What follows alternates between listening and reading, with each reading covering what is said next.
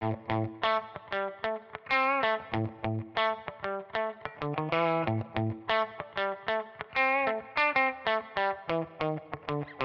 back to Behind the Screens. I'm Simon Burton from Numero. And I'm Matthew Liebman from Movio. Hey Simon, the floodgates are broken. Our restrictions have been heavily reduced here in New Zealand, and I actually went to the cinema for the first time in August. I took the family to see Eternals. I've now got my June tickets for this weekend and Spidey tickets for the opening weekend as well. So it's starting to feel like life is normal here. Good to hear, mate. Clearly making up for lost time there. You're not alone getting those Spidey tickets. Seems like everyone on the planet went out and got Spidey tickets last week, bringing down a number of websites, I hear. Yeah, I hear Fandango and Adam went down. I guess they need a little bit more Spidey web than the grunt they've got behind their own website. Very good. What have we got in today's show, Matt?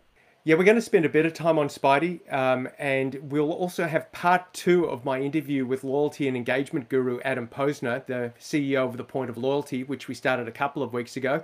But as always, why don't you kick us off with the box office highlights? Will do. A bit of a quiet weekend at the box office, not just in the North American market, but internationally as well, with no real major new releases hitting our screens. Disney's Encanto continued its reign at number 1, taking $12.7 million US dollars in the domestic market, an additional $20.7 million from international markets, bringing its worldwide cume to date of $116 million. The second ranked film in the domestic market, Ghostbusters Afterlife, added another $10.3 million. It's now surpassed the $100 million mark in North America. House of Gucci at number 3 with nearly $7 million. And interestingly, each of the top 5 films in the North American market had a weekend on weekend drop of over 50% this past weekend. And it looks like some of those titles, of course, haven't opened up everywhere internationally. Gucci's got some markets to go. Ghostbusters opens, for example, in this part of the world around New Year's Day. So there might be some international life in them yet. Absolutely. Why don't we move over to the Spider-Man No Way Home pre-sales results, as we touched on. Brought down a few websites when those tickets went on sale last week. I think if we just take a look at a few markets, the US, the UK and Australia, for example, if we're looking at North America, 11 days out from release today, and the pre-sales are 20 times the size of Venom Let There Be Carnage. We know Venom went on to do $90 million opening weekend, so we were trying to find something a little bit more comparable than Venom Let There Be Carnage, and there was only one, and that was Avengers Endgame, the largest opening in theatrical history. So at the moment, their pre-sales, the Spider-Man No Way Home pre-sales are a tick over 80% of Avengers Endgame at the same point, 11 days out from release.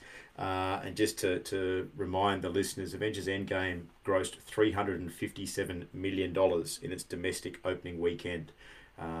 So look, geez, if it goes on to do 80% of that number, that'll be a huge result. I've seen some trades saying it'll do about 150 million opening weekend. I think these pre-sales are suggesting it's going to do a fair bit more than that. And if we broaden that scope out to look at Avengers Endgame, it went on to do 860 million domestic cume and nearly $2.8 billion worldwide. So Spidey the saviour, if it can bring those sorts of grosses to cinema owners all around the world at the end of December and into January, that would be some wonderful news. Yeah, I think this will be a real indication of how the pandemic might have shaped pre-sales behaviour. You know, is it front-loading? Is it reflective of Endgame? A couple of weeks from now, I think we'll have a pretty solid understanding of what a genuine blockbuster's life cycle looks like. Yeah, absolutely. I think if we look at the UK pre-sales and we compare it to No Time to Die, that's a recently released film, unlike the 2019 release of Avengers Endgame.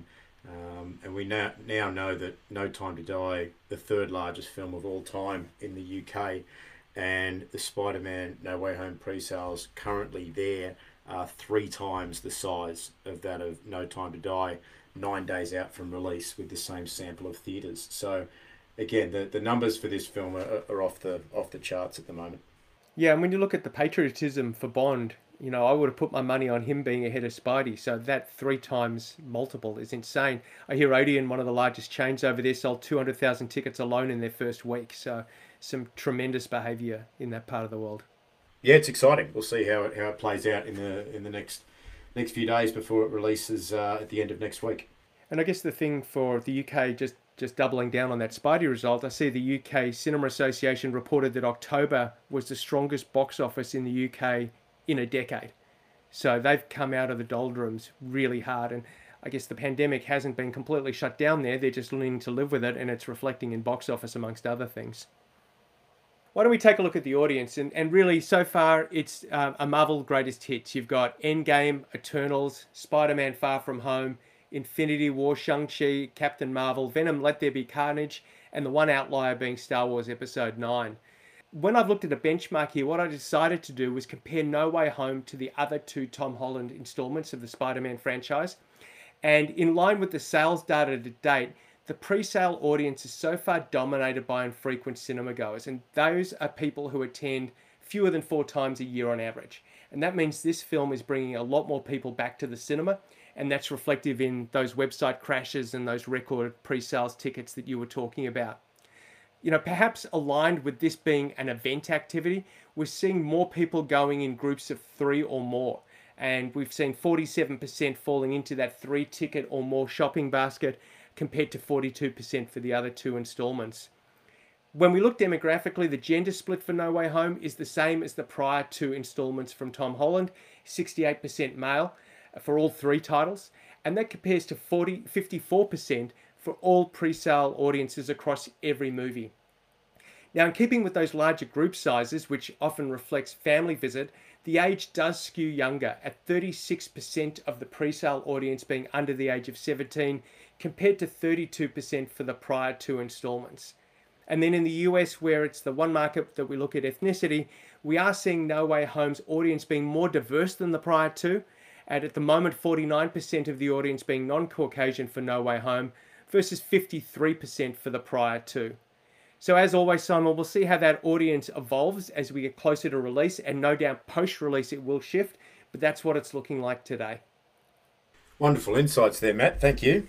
Hey, look, now it's time for the interview. And for those who are regular listeners, you'll know that I had an interview with Adam Posner, the CEO of The Point of Loyalty, that was too long for one episode. And mainly that was because I was just geeking out at the chance to speak to somebody who lives and breathes loyalty to the extent that he does.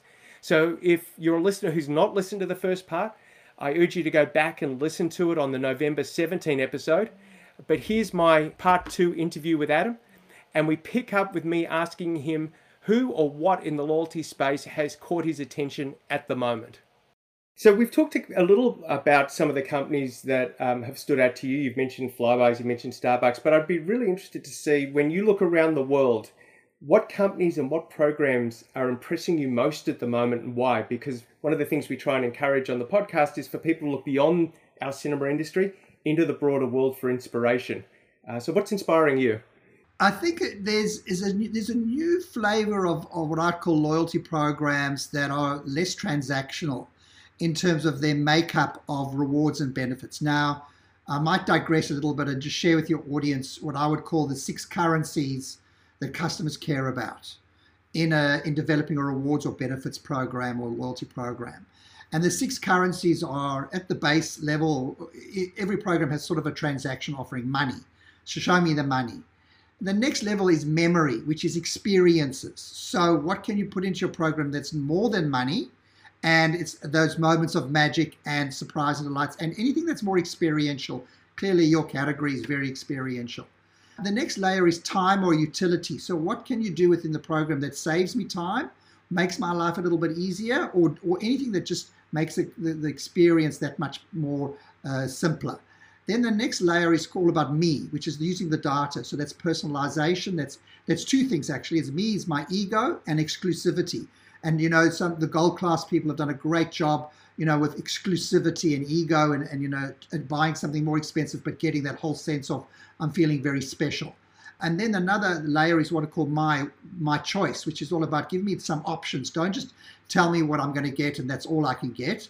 As some of us say to our children, you get what you get and you don't get upset. But now in programs, you need to give people a bit more choice. And finally, it's the us, which I'll talk to you, which is the community-based layer, which is bringing, whether it's a cause-related reward, or in other words, allowing people to give their points or their rewards to a cause or a charity, so donating to a wider purpose. But then the other element is what I call community. So depending on the brand and the passion point for the brand, and now I think movies are a big passion point. I think your category, it's all about the experience and the memory, and people talk about it. It's very, very much about that. And so where's that community of very passionate movie buffs and people in the program that I can be part of, that a forum? And I've seen that in other categories of loyalty programs. So in Australia, there's a brand called Barbecues Galore, which just launched a loyalty program, but very, very low on transactional, but heavy on people who love barbecuing and community and videos on how to do the perfect steak and all of that sort of stuff. So to answer your question in the long way around is programs that are building more community connection, I think are coming to the fore. And you can still see them in retail, like Adore Society here in Australia, a very, very strong and passionate group of people that love makeup and all of those sorts of things. So around the world, I think, where you've got brands that have a little bit more passion, you can create a community in it. I love that concept of the 6 currencies. Let me ask you as a follow-up, is that hierarchical like Maslow? Can I go, or can I jump somewhere higher level and give people choice, but not be nailing the bottom levels? How do you think about that 6 currency interaction? I think your analogy to Maslow is perfect, but it's not exactly that. Yes, it looks like that, and the way I've explained it as a pyramid, it's not. It's really about what I call a blend of benefits. So you could actually, it comes back to the brand and the strategy. So you've really got to take a step back, because not every program's blend of benefits, or the 6 currencies, some of them don't choose to do one or the other. They might just own one. So for example, the currency of community or cause. So there's a supermarket chain here called Richie's, where the community benefits, where every single part of that transaction, the program, is a percentage back to the community. That's their proposition. And that's only where they focus. So, they might have others, but they don't focus as much on that one. So they own that space. So hierarchically, yes, because of the way I went from money, memory, time, me, us, and my choice. My and us. It sounds hierarchical, but it does depend on the strategy. Hey, look, so the world's changing a lot in terms of privacy and legislation around ad laws. We're seeing it in Europe with GDPR, CCPA, the Californian one in the States, Apple with their mail privacy protection. What sort of risks do you think these might pose to loyalty programs, at least how they've operated traditionally? And do you see silver linings associated with this for certain ways you can operate a program in this new, tighter environment? I think this new, tighter environment is gold linings for loyalty programs, because a loyalty program is a value exchange. And as long as you are showing that your member is a trust element of, you give me your data, and in exchange we'll give you benefits and rewards. So it's very transparent, and there's a value exchange. So all the data that you're getting is now within a value exchange, and obviously from there on, and how you use it, sensitivity and personalization, you must put value back, because it's a valuable asset. So it's a valuable asset for the brand, and people also are starting to protect their data, so it's valuable to them, their personal data. So I think this whole privacy talk is absolutely wonderful for programs. And I'm saying that as a genuinely unbiased person who absolutely lives and breathes them, because it's a known set of data, it's a value exchange, and if you're brilliant at the basics with privacy and trust and transparency and how you'll use the data and how you'll protect it, security and all of those aspects, then all the other noise around cookies and everything else, I think, can only be good for brands that have a value exchange with their data. That's great to hear. And I guess technology is creating other opportunities as well. So do you see a point, probably driven by technology in the future, where a formal loyalty program becomes less relevant because there are other ways for companies to collect customer data without needing that proactive identification? And is that the future, or does that come with the opposite of silver lining, some downsides to it? I think it comes back to the brand and where it operates in terms of the data that it wants. So If you want personally identifiable data, PID, so you want to know who I am, everything's related back to who I am and what I buy, and you want me to exchange that. Well, you certainly need to give me something for that. But obviously, there's certain brands that don't have loyalty programs. Just think of e-commerce these days. You don't have to be part of a program to continuously go log into your account and keep buying. Well, you're going to get all my data anyway. But what permission have I given you to use that? So have I given you permission to communicate with me, and all of those things? So a program's not the answer to everybody's data problem. It's not, absolutely. And there's certain brands that don't believe in them. But it does depend on the data you want and what you're going to do with it. And it feels to me, to allude to your business, the point of loyalty should be to engage with people, to make them come more often and influence that behavior you were talking about, as well as the belief. And while you might be somebody who wants to analyze data, if it's not actionable, I kind of question its purpose. It seems to be in an echo chamber. I love that analogy, echo chamber, and it's sort of bouncing around. That's a nice metaphor. I think it's back to that data. Everyone wants it, but to your question, why? So with my clients, when they say, we need more data, I first stop and say, well, first of all, why? And what will you do with it? And do you have the technology and the systems and the process? And we can go so much more deeper. But the data piece is very much, we can get so much of it, but are you using it sensitively, wisely, personally, and so on, so that adds value to your business and to your members' life? Yeah, that makes sense. Have you ever seen a loyalty program compensate for poor underlying experience? This process and service, maybe because the loyalty balance is so big, there are switching costs, or for some other reason where you've heard people say, look, I don't like product X or retailer Y, but I feel bound to them. Is there any long-term success there, or is it false? No, I think you've also got another very important point to think about, in that, there are, again, certain categories where people are stuck to the points that they're earning, and we might talk most probably frequent flyers, essentially, where they're earning so many points, or they've got so many, but do they really absolutely feel they're getting the service and the experience, as well as, are they stuck to the points and, they can't get the flight they want, so they'll compromise and get another flight. So they're not truly getting what they want, but they're getting the points. So points can become extremely powerful to hold on to a certain kind of customer without them really feeling the love, as I call it. So they might not love and or recommend, but they're stuck in the points process and what they're getting from it. So in terms of, so there's certain that sort of thing, but I think people, they obviously then where the program's not giving them as much benefit, then and the brand then makes a mistake or is not truly living towards an experience, a program does not matter.